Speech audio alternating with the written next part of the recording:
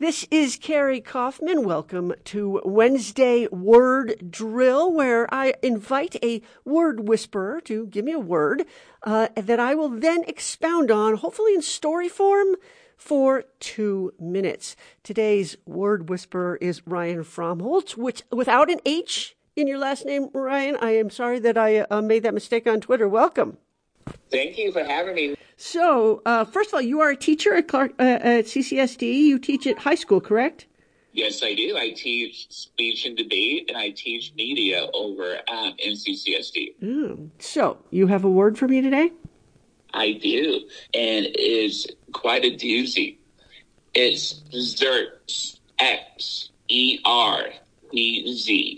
And do you have a definition of that word? I do. Okay. It's to gulp something down quickly and or in a greedy fashion.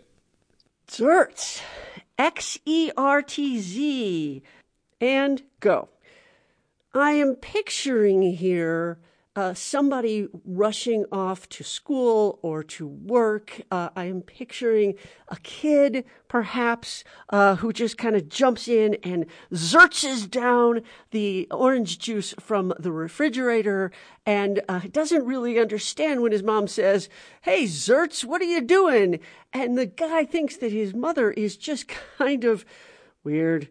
Because she always throws words at him and throws ideas at him that nobody quite understands.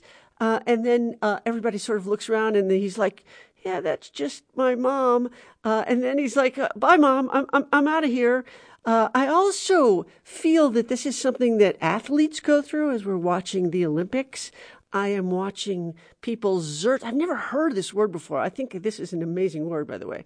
But I'm watching people just Xertz down all the liquid that they can get when they come off the ski slope or come off of the ice. And I'm always amazed when they don't, when there's no water or Gatorade or whatever passes for Gatorade with less sugar for athletes.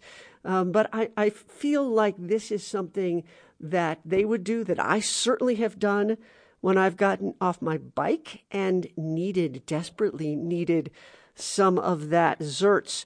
And I'm not really sure what else to say about this, except for it's a really great word. It's an onomatopoetic word, which is one of my favorite words.